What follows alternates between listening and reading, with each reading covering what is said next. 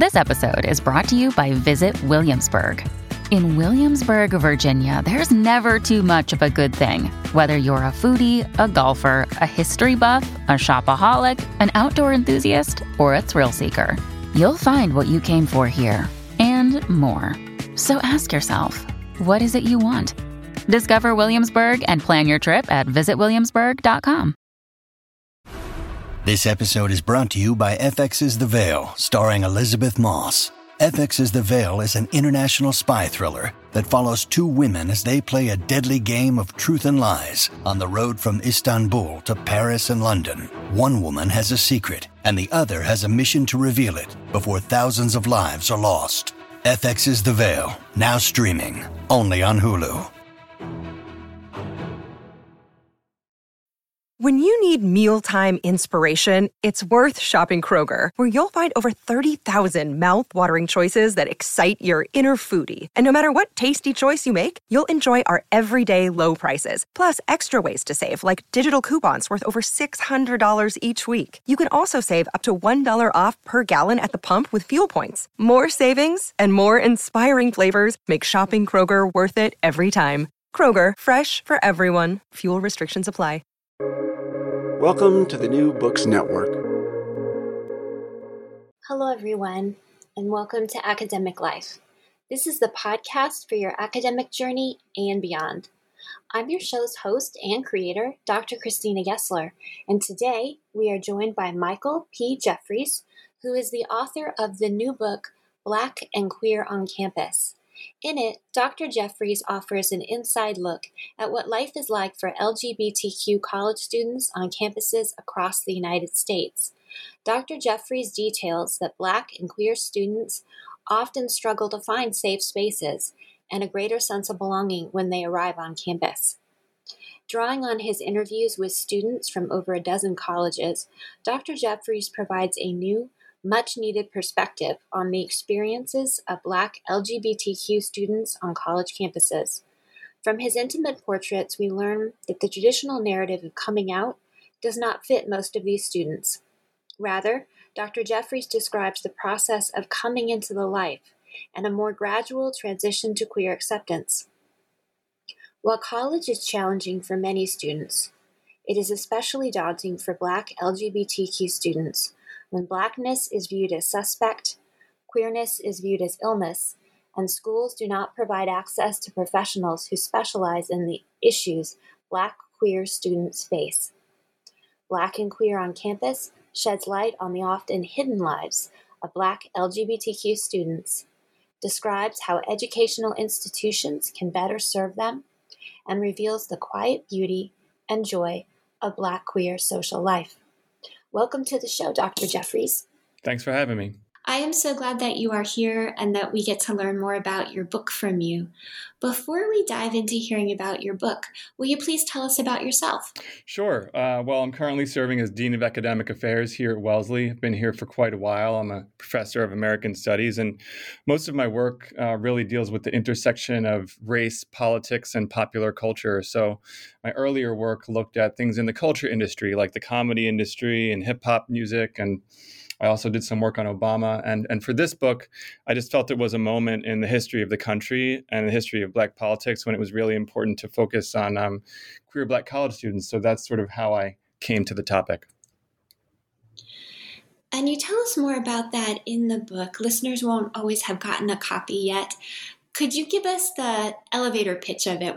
How would you summarize the book for people who haven't heard about it yet? Sure. Well, I think there are a couple of different things going on with the book. One is, to be honest, LGBTQ plus Black college students just haven't received the sort of attention that they deserve, both kind of historically in the kind of student affairs space and more broadly in the academic literature. So there just is sort of a shortage of, real engagement with this group of folk when it comes to their experiences, their politics, and things of that nature. So that's the first thing, is there's just a gap in the literature.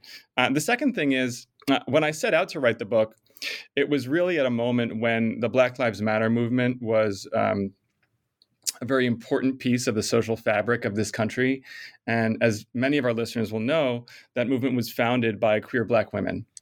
And I was extremely interested in the extent to which Black Lives Matter was viewed by queer Black college students as sort of their social movement, right? Because it was started by queer Black folk, but some of the representations of what it was and what it stood for had gone in different directions. So those were sort of the motivating factors that kind of got me into the work.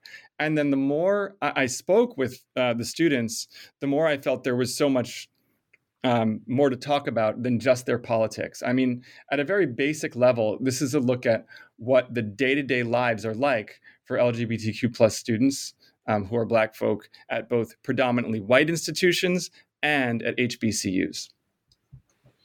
And so that we break down the terminology for the listeners, in the book, predominantly white institutions are abbreviated as PWI, and you just referred to HBCUs. Can you give a little of the history of what HBCU really means? Right. So HBCUs are historically Black colleges and universities. These are colleges and universities that were founded in the United States as exclusively Black colleges and universities when education was segregated. In the 1960s, they became historically Black colleges and universities, and they had to kind of open up their admissions policies to folk who were not only Black, but people of different background. But what we have now is over 100 HBCUs in this country of various sizes, some of which are public and some of which are private, some of which are very well known, like Howard and Morehouse and Spelman, and others of which are relatively unknown. And these serve a huge portion of Black college students. And importantly, what we see among graduates of these institutions are a host of really important outcomes like job satisfaction, self-confidence. Across many of these metrics, we see that Black students actually do far better when they attend HBCUs than they do when they attend PWIs. And yet, they're kind of thought of as an afterthought most of the time when we're talking about the experiences of Black college students. I think that most of the time when Black college students are invoked in the kind of popular imagination, they're imagined as sort of minorities on a white campus, but that's just not the totality of the experiences of Black college goers. So I kind of really wanted to kind of put that on the table too, to really foreground the importance of HBCUs.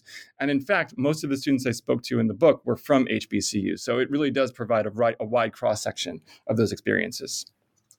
And in the book, you break that down for us. You talk about your own positionality, and you talk about the 65 students that you interviewed. 40 of them are from 9 different HBCUs. 25 of them are from 7 PWIs. You also go through the list of pseudonyms that you give the schools. Can you talk about how you created the methodology to go about this and your working with your own positionality to do so? Yeah, thank you for the question. I'll answer the positionality part first. I think it's really important to say that I come to this work as an ally. I'm not someone who identifies as part of the LGBTQ plus community, though I am Black. So I have kind of many experiences and connections with queer Black folk and love for queer Black folk, both in my family and in other spaces. But it's not talking about it from a kind of personal sense of what I went through as a college student, right? So I wanted to say that right off the bat. And then the other piece of it with respect to how the methodology was sort of built for the book, what I did was I really looked around for publicly listed queer Black student organizations. And if you kind of search around, this was years ago when I was doing this research, but it used to be that you could find bits and pieces of these listings just kind of widely available on the internet. And then once I found those student organizations, I reached out to the faculty or staff director or mentor who was sort of connected to those places, to those organizations, and asked them if they thought some of their students might be interested in speaking to me about their experiences on campus. So I didn't kind of reach out to students in kind of cold emails, just emailing them directly. I didn't recruit students in a truly random way either. I was kind of following leads and doing snowball sampling in order to build up the sample. But really through this process of referrals, I was able to get my foot in the door at a number of places. And to be honest, these students really had been eager to talk to someone about what their lives were like. Because as I said, many of them felt ignored. They felt sort of subsumed by the kind of stereotypes of LGBTQ life on campus, or subsumed by the stereotypes of the kind of minoritized Black life on white campus. And none of those stereotypes really fit their actual day-to-day experiences. And one of the things that you point out in the book is the students didn't want to have to define themselves as activists either. How did you come to focusing this on dailiness? Did the students guide you towards the importance of looking at them just as students who are trying to live their lives? How did this really drill down to its true topic? Yeah, this is a really important point. So as I mentioned, part of what motivated me to write the book was the power of the Black Lives Matter movement and the kind of political moment that the country was in when I began this process. So I sort of went into it almost kind of naively assuming that I would find a more sort of activist, a more sort of activist orientation among the students because of the political moment and because of their positionality in it as queer Black folk. And because I think we're in a moment right now when queer Black visibility is as important as it's ever been, certainly to mainstream American popular culture. I mean, you look at the success of queer Black celebrities and authors and actors and musicians. That visibility is really fantastic and path-breaking, and it suggests that sort of queer Blackness is having its kind of political moment, right? So I was interested to see if that political moment was reflected in the day-to-day lives of these students. But then when I started speaking with these students, they really didn't describe themselves most of the time in political terms. They thought of themselves as sort of, just regular folk with the regular concerns of college students, right? Trying to study, trying to hold down a campus job at the same time as taking care of their academics, maintaining connections to family, navigating relationships with friends and significant others. They didn't think of themselves as political animals first, right? Political people first. They thought of themselves as just folk who were trying to navigate the college experience. And once I was able to kind of let go of my personal focus on the political moment, what was revealed to me was the sort of mundane beauty of queer Black life, the way that these folk found connections amongst each other, the way that they built community, the way that they struggled and persevered through those struggles, the way that they navigated relationships with their family in a kind of ongoing and sometimes one step forward, two steps back way. Those kinds of mundane Black queer stories, instead of the kind of stereotype of spectacular Black queerness, I think is a piece of this narrative that needs to be told and emphasized. I think it does a bit of a disservice to reduce queer Blackness to any one thing. Right? It is not solely spectacular and fabulous all the time. It is not solely mundane and ordinary all the time. It is really a mix of all of those experiences. And the diversity of queer Black life, I think, is what really shines through in the book. And these 65 students all self-selected to come be part of it. Did they fill out surveys for you? You have a lot of information about how they identify. You had 3 students who were transgender. You had, I believe, 18 who identified as gay. You had a whole list on page 30 that breaks down how everybody identifies themselves. Did they do that through personal writings they gave you, all through oral interviews? How did you collect all the data that you needed? Yeah, they filled out surveys, but they were optional surveys, and I really didn't provide them with a prescriptive list in terms of the labels that they used, right, to describe themselves. I didn't provide them with a prescriptive list that limited the ways that they were describing themselves. So the answers you see kind of printed in the book are the answers that they gave. And I think that that's an important part of this story, too, because though we use this kind of abbreviation, LGBTQ+, it really doesn't capture all of the ways that these folk are thinking about themselves as they're kind of moving through this phase of their lives. Now, what you said, though, is a really important piece of this. Because this was a voluntary sample, right? Everyone who participated and chose to speak with me was choosing to speak with me because they wanted to be heard. I really can't make the claim that this is like truly representative, right, in an empirical way of all Black LGBTQ plus college students. What we have here is a really good, I think, slice with a bunch of diversity, but it does lead you to ask, well, what about the folk who didn't want to speak with someone like me? Right? Who didn't want to speak to a professor about their experiences on college campuses. Maybe they just didn't want to talk, or maybe they felt as though they couldn't really be protected and safe, even though the data is anonymized. So it's important to understand that what you're seeing in the book is a collection of folks who were comfortable enough to talk to me in the first place. And I think it's important to understand that there are so many other folk who belong to this community who didn't make it into this book, right? Because they didn't feel like talking to me, or because they weren't college students, or whatever the case might be. And you do say that in the book, and that you're adding to the conversation. You're very careful and thoughtful in the part where you talk about fabulousness and how this is about more quiet lives, not for one way of being to take away from the other or to be pigeonholed. You can embrace fabulousness while living a quiet life. Yeah, absolutely. And I think one of the things to emphasize here is this is not just me like pontificating or intensely interpreting what the students are saying. When folk read the book, what they're going to see is certainly my voice is in there as the author, but they're going to see long sort of quotes and explanations from the students themselves. Right. So I don't have to do a lot of convincing. Right. When I ask a student, well, what do you like to do for fun? Right. And they say, well, I like going to museums, or I like watching movies, or I like writing poetry, or whatever it might be. They're the ones telling the readers, right, about all of the kind of ordinary things that they do. So this really isn't about, kind of heavy-handed interpretation or reinterpretation of what queer Blackness is.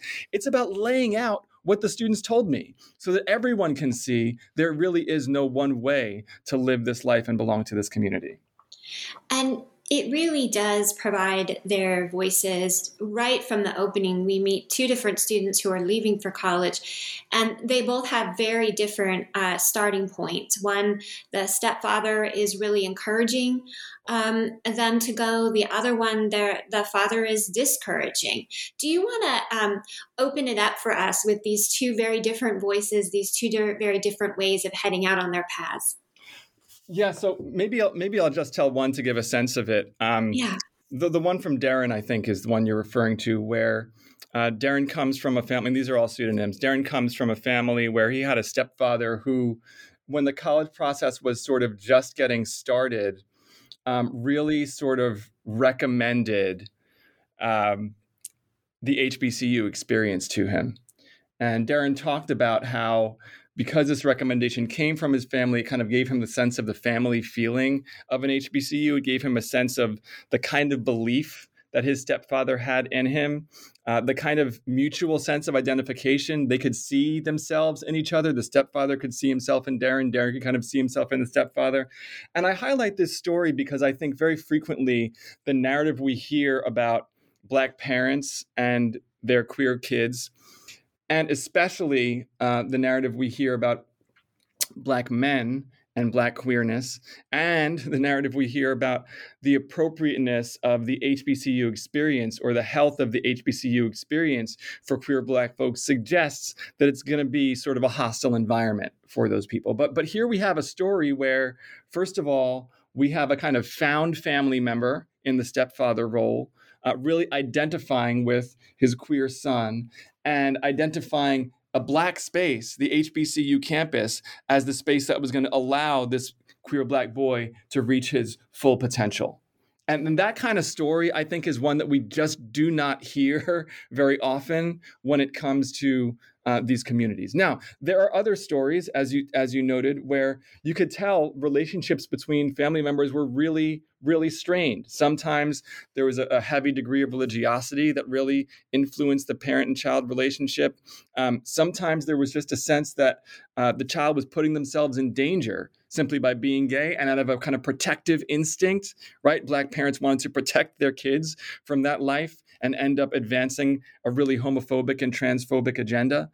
So to be sure, this is a really thorny area. But in the story of Darren that appears early in the book, we see the kind of possibilities of Black love and Black empathy that can cross lines of gender and sexuality, and suggest that rooting one's college experience in a Black space can be the best thing for queer Black people. It's an unusual, I think, story given the stereotypes that we have the most access to. What you just said opened up a couple of sub-themes in the book. One is that you wanted to talk about the misunderstanding of whether Black churches are more homophobic or more conservative than other religious establishments. And the importance of friendship groups for students who are not getting family support. Do you want to touch on both of those? Because you opened those up a bit in your previous answer. Yeah, sure. So I'll try to start with the religiosity question, because I think what we have in most of the research is, I'll sort of use the absence of evidence and evidence of absence language. There's an absence of evidence, right, that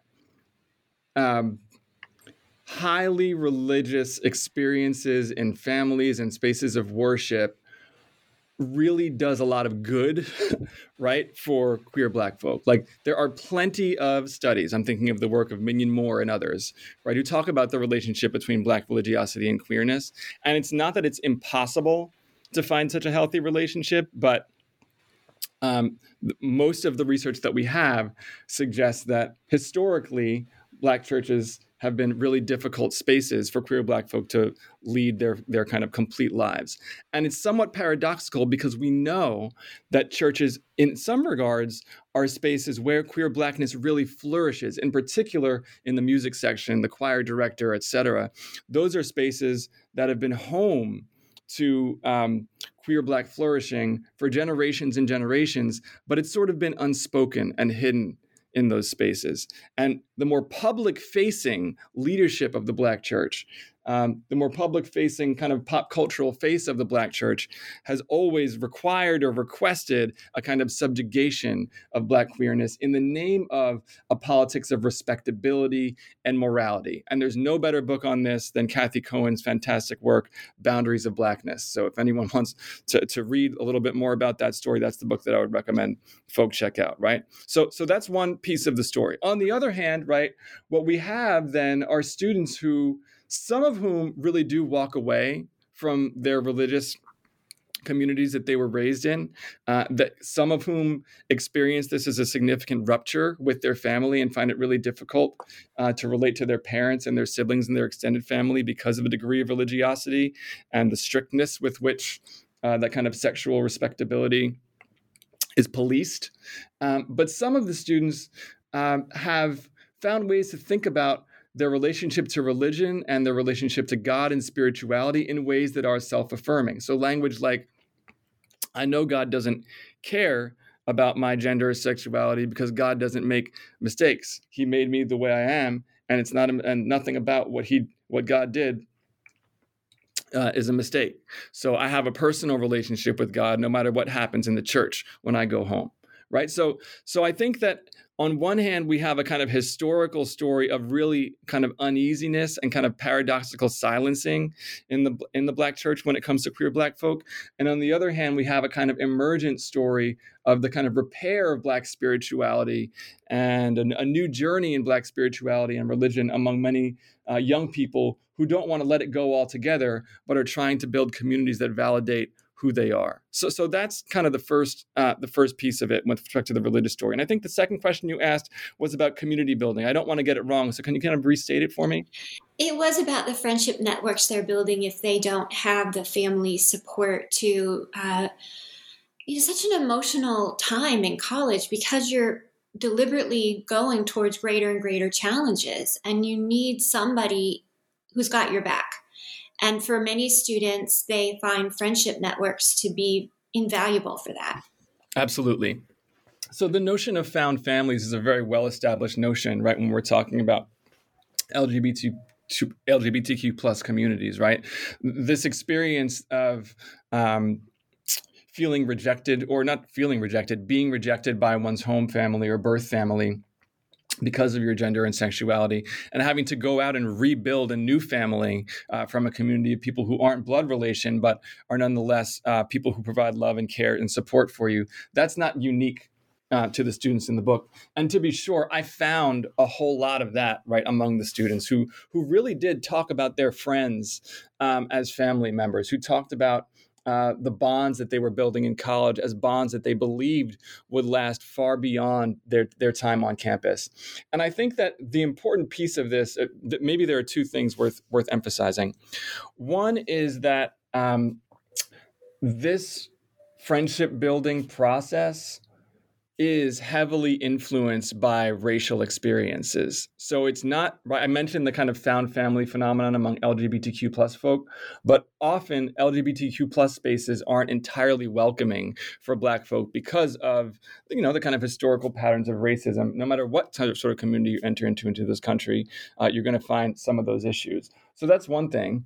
And then I think the second thing is finding peers, right? Not just not mentors who are older, but finding peers who are almost at the exact same developmental stage as you, that can really go a long way. So one of the things that struck me in the book was the extent to which they use a kind of familial language to discuss their friends. Not only brotherhood and sisterhood, but almost twinship. I mean, that was something that I heard repeatedly in the book. And this sense that, I'm not doing this alone. I'm doing this along with my fellow siblings, who are really just like me. This is no longer an isolated experience where I'm living at home. I'm feeling isolated in my school or in my family. I'm now living my life in a community for the first time. I think that was a really powerful element of going away to college for the young people that I spoke to. You talked in the book about queer Black students taking on responsibility for making spaces that are specifically for queer Black students. Can you share why generically queer spaces, for lack of a better word, didn't work? That you talk about the pervasiveness of white racism, and so that may be a topic you'd like to address separately or in addition to this. But the idea of opening a space for queer students may not be as inclusive as the Ally thought it was going to be. Yeah. So I'll try to sort of recap a couple of experiences that the students described in the book as a way to try to get at the question. So one of the things that I heard from students was that maybe they were going to the meeting of the kind of general queer student union, a multiracial, multi-ethnic queer student union that doesn't have anything to say about race as part of its charter. And they would go to these meetings, and the kinds of things that they would talk about in these meetings just didn't really suit the cultural interests or priorities of these queer Black students that I discussed. So anything from like the kind of music they would play, to the kind of food they would eat, to the kind of TV and movies that they would discuss, all these kind of benign, seemingly kind of features of the cultural space of the group just didn't fit. Do you know what I mean? Like nothing so outwardly hostile happened in the meeting, but just a sense that these folk just had really different cultural interests and home experiences than many of the students had, that many of the Black students had. So that's one way in which the fit was kind of awkward, right? That's one way. A second way in which the fit could be kind of awkward was these more general LGBTQ plus student unions, open to folk of all backgrounds, would be inclusive of people of color, but they would it seemed to some of the students in the book like their inclusion was predicated upon an expectation that they would then speak up for the whole group. Right. So then they were there not only on their own terms, but they were there to represent all queer Black folk. Right. That was a pressure that they just really didn't need. I mean, something they experienced in their classroom too sometimes. So that was another thing that kind of made the experience awkward. Thirdly, there was a sense that sometimes they would go to these meetings or in their associations or friendships with queer white students. Those students who thought of themselves as liberal and allies to people of color, it almost felt like the white folks were very happy to kind of show off their Black friends as proof of their own sort of, I'll use the phrase kind of wokeness, even though that's a controversial word these days, as proof of their own sort of enlightenment when it comes to issues of race. And that kind of tokenism really rubbed many of the students in the book the wrong way, right? The sense that they were there not because they were kind of fully contributing members to the group, but they were there because they became proof of white people's sort of political qualifications. And then a fourth thing, and I could go on and on and on, but a fourth thing that they talked about was just like outright racism that they experienced in these groups, right? Whether it was racism in the dating market, or racism when it came to the kind of political issues that were being discussed and the sense of political priorities that were expressed among the groups. They didn't feel like some of the issues, especially when it came to racial politics and their experiences as Black people, were treated with the sense of priority that some of the other political issues were. They didn't feel that the kind of experiences that they had in the dating market were treated as huge problems, which they are in some of the queer communities that are being built on these campuses. So I think that it's all of those things, right? Some of the misfit was more of a kind of cultural mismatch, and some of it was really a much more difficult and deeply rooted inability to see all of the ways that racism plays out, both subtly when you're talking about tokenism, and then more overtly when it comes to kind of stereotypes and prejudice. And it comes through in their stories in the book. I felt tired for them to work that hard to fit in a space that said you were supposed to fit in the first place, just by being. That the cultural references were off. They had to code switch. As you mentioned a moment ago, that they were somehow contributing to other people's confirmation of their enlightened views. And so in creating spaces that were intentionally for queer Black students, when you read those sections, I feel like they could relax. Yeah, absolutely. Absolutely. I think that's a really good way to put it. It let the air out of the balloon a little bit, like the pressure. I think you're right. It kind of took some of the pressure off. And I think that another thing is, one of the things that maybe I could have written more about was, I wrote about it a little bit, the way the kind of conversation around coming out played out in some of the Black student organizations versus the more kind of mainstream LGBT organizations. I think I got the sense in speaking with these students, and this really won't be surprising for listeners who are familiar with these kinds of dynamics, just a sense that the pressure to sort of openly and consistently live life out of the closet was experienced as a kind of pressure that came predominantly from white queer culture. In some of the Black queer spaces that students described, a kind of willingness to sit with the kind of, the diverse negotiations of questions about identity, the extent to which coming out is a one-time thing, or do you come out in some ways, but you really live with more discretion in other ways? There seem to be so many more gray areas that students could fit into and live in queer Black spaces versus entering into more visible white spaces where the line between in the closet and out of the closet was talked about, it seemed like, in a kind of harder and less negotiable way. And that sort of non-negotiable version of being in or out just doesn't fit the lives of many of the students that I talked to for the book. Chapter 4 is called Coming into the Life, and it picks up on what you just mentioned, that it's not so much about coming out as it is about coming into the life as a more gradual transition to queer acceptance. I also got the sense from reading it that these students who self-selected to come talk to you, to share with you the voices that you captured, these were students whose authenticity, they wanted to be internal and not from an external gaze. Yeah. I mean, the coming into the life language, again, I have to refer to the work of queer Black scholars who have come before me. Not my language. Mignon Moore is someone I've cited earlier in our conversation. She writes about this very eloquently in her work.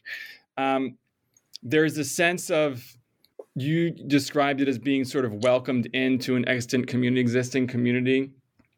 And I think it's not a one-time welcoming. It's a process of negotiation and figuring out, how am I going to present myself? How am I going to understand my own identity in a context where I'm not willing not only am I not willing to kind of give up or de-emphasize my Blackness, but the attachment, the investment, the love for my own Blackness is kind of a non-negotiable, right? So what so many of the students are looking for are spaces that keep that front and center, even as, these questions of gender and sexuality are taking on an increasingly prominent role in their lives. So I think that's a big part of the story is what is the responsibility, right? And what is the understood responsibility of the community of queer Black folk in taking a more active role in opening doors and creating spaces for their siblings to enter and stay. I think that can be a real challenge. But I think it's something that I heard consistently when it came to what are the student organizations trying to do. They're not necessarily trying to advance a specific political agenda. They're trying to spread their arms wide enough to get their arms around anybody who might want to come in and sit. And you remind us in several places in the book that there is no single way to be Black, queer, or Black and queer. And that faculty and student affairs staff should be leading, not following on these issues. That was a point that was brought up later, but it comes through in the students that they have enough to do. They have homework, they have on-campus jobs, they have friendships to build, they have themselves to get to know, they have family relationships to navigate. They don't also want to come in with the job of teaching the faculty or staff how to be a better space. What do you hope this book will do to inform faculty and student affairs staff about the work they need to be doing in leading? Yeah, well, I think so many of my colleagues work really hard on this. So I think in many cases, it's not really a question of effort. It's a question of continuing to sustain the effort and providing resources to get the job done. So I think one really basic area is, this is not a surprise to anyone, but paying attention to recruitment and retention of a diverse faculty and staff. I mean, this is an area where, because we're talking about diversity of Black folk, right? To think that you're going to have any kind of organization where just a couple of people are looked to over and over again anytime a quote unquote Black issue arises is a mistake. It creates an unnecessary burden on the few Black folk who are in the organization, and it kind of distorts the answers that are arrived at as truly representative of Black experiences or Black opinion. So I think that when you have the opportunity to create a diverse staff with diverse Black experiences, you create ways for students to look to adults as mentors, to find people that they can connect with, to imagine a future, right? For a 20-year-old person to see a 40-year-old person who maybe walked in their shoes, it enables them to imagine a future beyond the present moment when things might feel tough. So I just think, increasing the diversity and retaining diverse faculty and staff is one huge piece of the story. Another thing on the academic affairs side is so much of the learning and community building around these issues happens in the classroom, right? So if you're a college or university that doesn't have any strength or resources poured into academic areas like women's and gender studies or queer and trans studies or some of the critical ethnic studies disciplines, you're not going to be providing the kind of environment that students can really thrive in, to help understand the world that they have to navigate, to understand their own histories, because so many of these histories, queer Black histories, are hidden from students all their lives. And when you think about the kind of book banning that's going on in various states around the country right now, there's no better example. So I think that unearthing some of these histories and allowing the students to understand their own power, their own legacy as members of queer Black community that has deep, deep roots and a whole lot of glory to draw upon, I think that's a really important part of the story too. So on the academic side, right, we need to teach this stuff. And on the student affairs side, we need to build out an organization that really reflects the diversity of our student body. You talked early on about when students are selecting a school, and some of the students selected an HBCU, and some in your study selected a PWI, and that when they go to campus, they're looking to see who works there. When they're students, they need to find someone who can be their mentor, and who can be their advisor, who they think will understand and respect them. And so the retention of faculty and staff who are diverse is incredibly important to students being supported throughout their education. Yeah, it's huge. It's huge. And I think that sometimes what happens is faculty in their role as faculty get sort of drawn into these other roles as advisors to student groups or student clubs, not necessarily only in the LGBTQ plus space, but in other kinds of spaces too. And that I think has always been kind of a healthy part of the job. But we have to recognize as administrators, right, that is, if that is part of the job, it needs to be recognized. It can't be the kind of invisible labor that faculty are expected to do on top of, right, all the other stuff that they have to do with respect to publishing and teaching, et cetera, because it's vital. I mean, what we're doing here is on these campuses is we're building a community of learning, a real community where we're relying upon each other, where we're talking to each other face to face, where we're sharing physical space with each other. We're in the same space with each other. That kind of residential community of learners is core to the college experience. And that's a great strength of the college experience. We have to make sure that the burden of the labor, it's not only a burden, it's also a privilege, but we have to make sure that the labor is really understood and fairly compensated, because it does make a huge difference. Students, as you said, students are perceptive. Students know what they're looking at when they go to campus visits. They listen to their peers who are hosting them about what life is like there. So oftentimes they arrive and there aren't that many surprises. It's kind of like what you see is what you get. And for the mentor or the professors that they had heard were allies or were helpful or who would understand because they'd lived a similar experience, to not have burned out and be unable to be available or to have exited the job.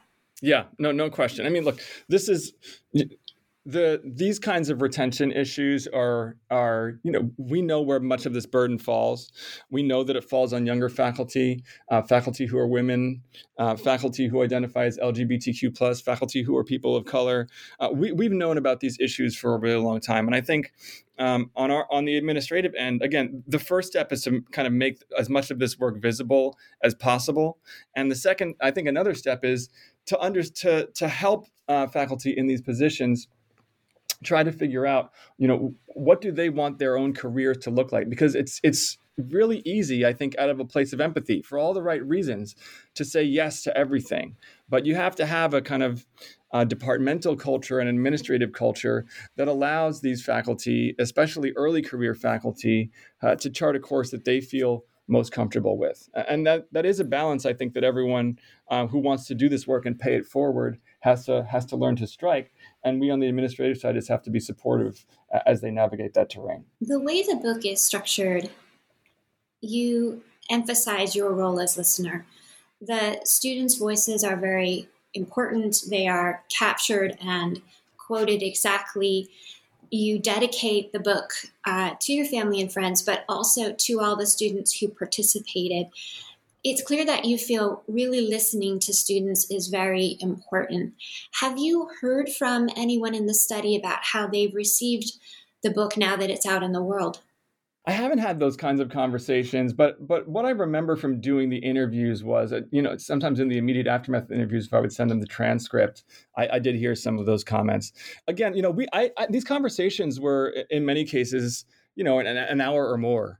So it's a short. I didn't know these folk for all that long, but you build a relationship with someone when you have a conversation of a personal nature with them for 1 hour, and for the most part, like they really loved it. Like they loved having the opportunity. They didn't so much care that it was me, but they loved having the opportunity to just reflect upon their experiences. It's something that maybe they didn't get to do so much. They didn't feel like anybody really was as interested maybe as I was, but I think they were just hugely appreciative to kind of hear their own voice, to see the words on the page, to kind of think through and affirm all the things that they had done and how far they had come. I mean, I think especially when I was speaking with students who had been on campus for a while and could reflect on what it was like from the first day they showed up until their senior year when I was speaking with them. These were folk who had come a long way, who didn't know what they wanted to do when they arrived in college and had really found a sense of purpose, who might have had a really strained relationship with their family when they went to college, but had slowly been dragging it in a more healthy direction and now felt like, wow, things are so much better with my dad now than they were when I left. And they're better for my sister because of what I was able to do with my dad.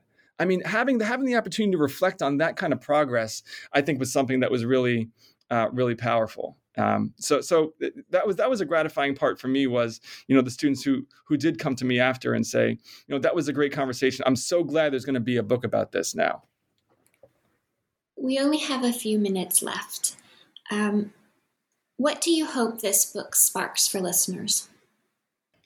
Well, this is a first swing at this thing. We still do not have enough real engagement with young queer Black folk in terms of like on the academic side, prioritizing their voices. And it's really important just in the sense of we want to, represent and understand everyone's experiences, but also because of the Black queer radical tradition and the ways that so many of the foremost thinkers and activists in this tradition presaged the most important work that we've seen in terms of political activism and radical thinking. Like this is, in my view, one of the great wells of political imagination in this country, the Black queer radical tradition. Whether you're talking about Bayard Rustin or Stonehill, the Stonewall uprisings, we need to understand how much radical political imagination rests within this community of folk. And it's not a matter of extraction, it's a matter of nurturing. It's a matter of being willing to follow, being willing to listen, without the expectation that they're going to take up the flag and be the vanguard forever and ever and ever. But I just think we have a lot to learn here. All of us have a lot to learn here when it comes to political imagination, because the reality is these folks have had to imagine a different way of life because of the racism, because of the sexism, the homophobia, the transphobia. They've had to imagine different ways of life that allow us to get to a better place than where we are now, right? When we have a kind of politics of hate and insult and polarization rather than empathy. We're in desperate need of political imagination right now, and the Black queer radical tradition has been a wellspring of that imagination for generations. So I hope, one of my great hopes for the book is more and more people return to this source, right? Return to this source and partner with and listen to, right, all the leadership that's contained within these communities. And then on the other side, I just think this is a moment for higher education when higher education is under attack. And it's under attack from a variety of different sources. And I think that one of the things that the book does is it shows the value of these 4 years, or sometimes, more than 4, for people who are in this age range to go away from their families, live in residential communities, and build bonds between each other. I mean, these are powerful stories of self-affirmation and the ability to imagine a future for oneself. And in my view, it's an endorsement, despite all the problems on these college campuses, it's an endorsement of the power of this 4-year or 6-year experience for people who are able to go away to college. And we need to provide that experience and make it a nurturing and affirming one for as many students as possible. Thank you so much for being here today, Dr. Jeffries, and giving us a peek inside your new book, Black and Queer on Campus, available now from NYU Press. I'm Dr. Christina Gessler, and you've been listening to Academic Life. Please join us again.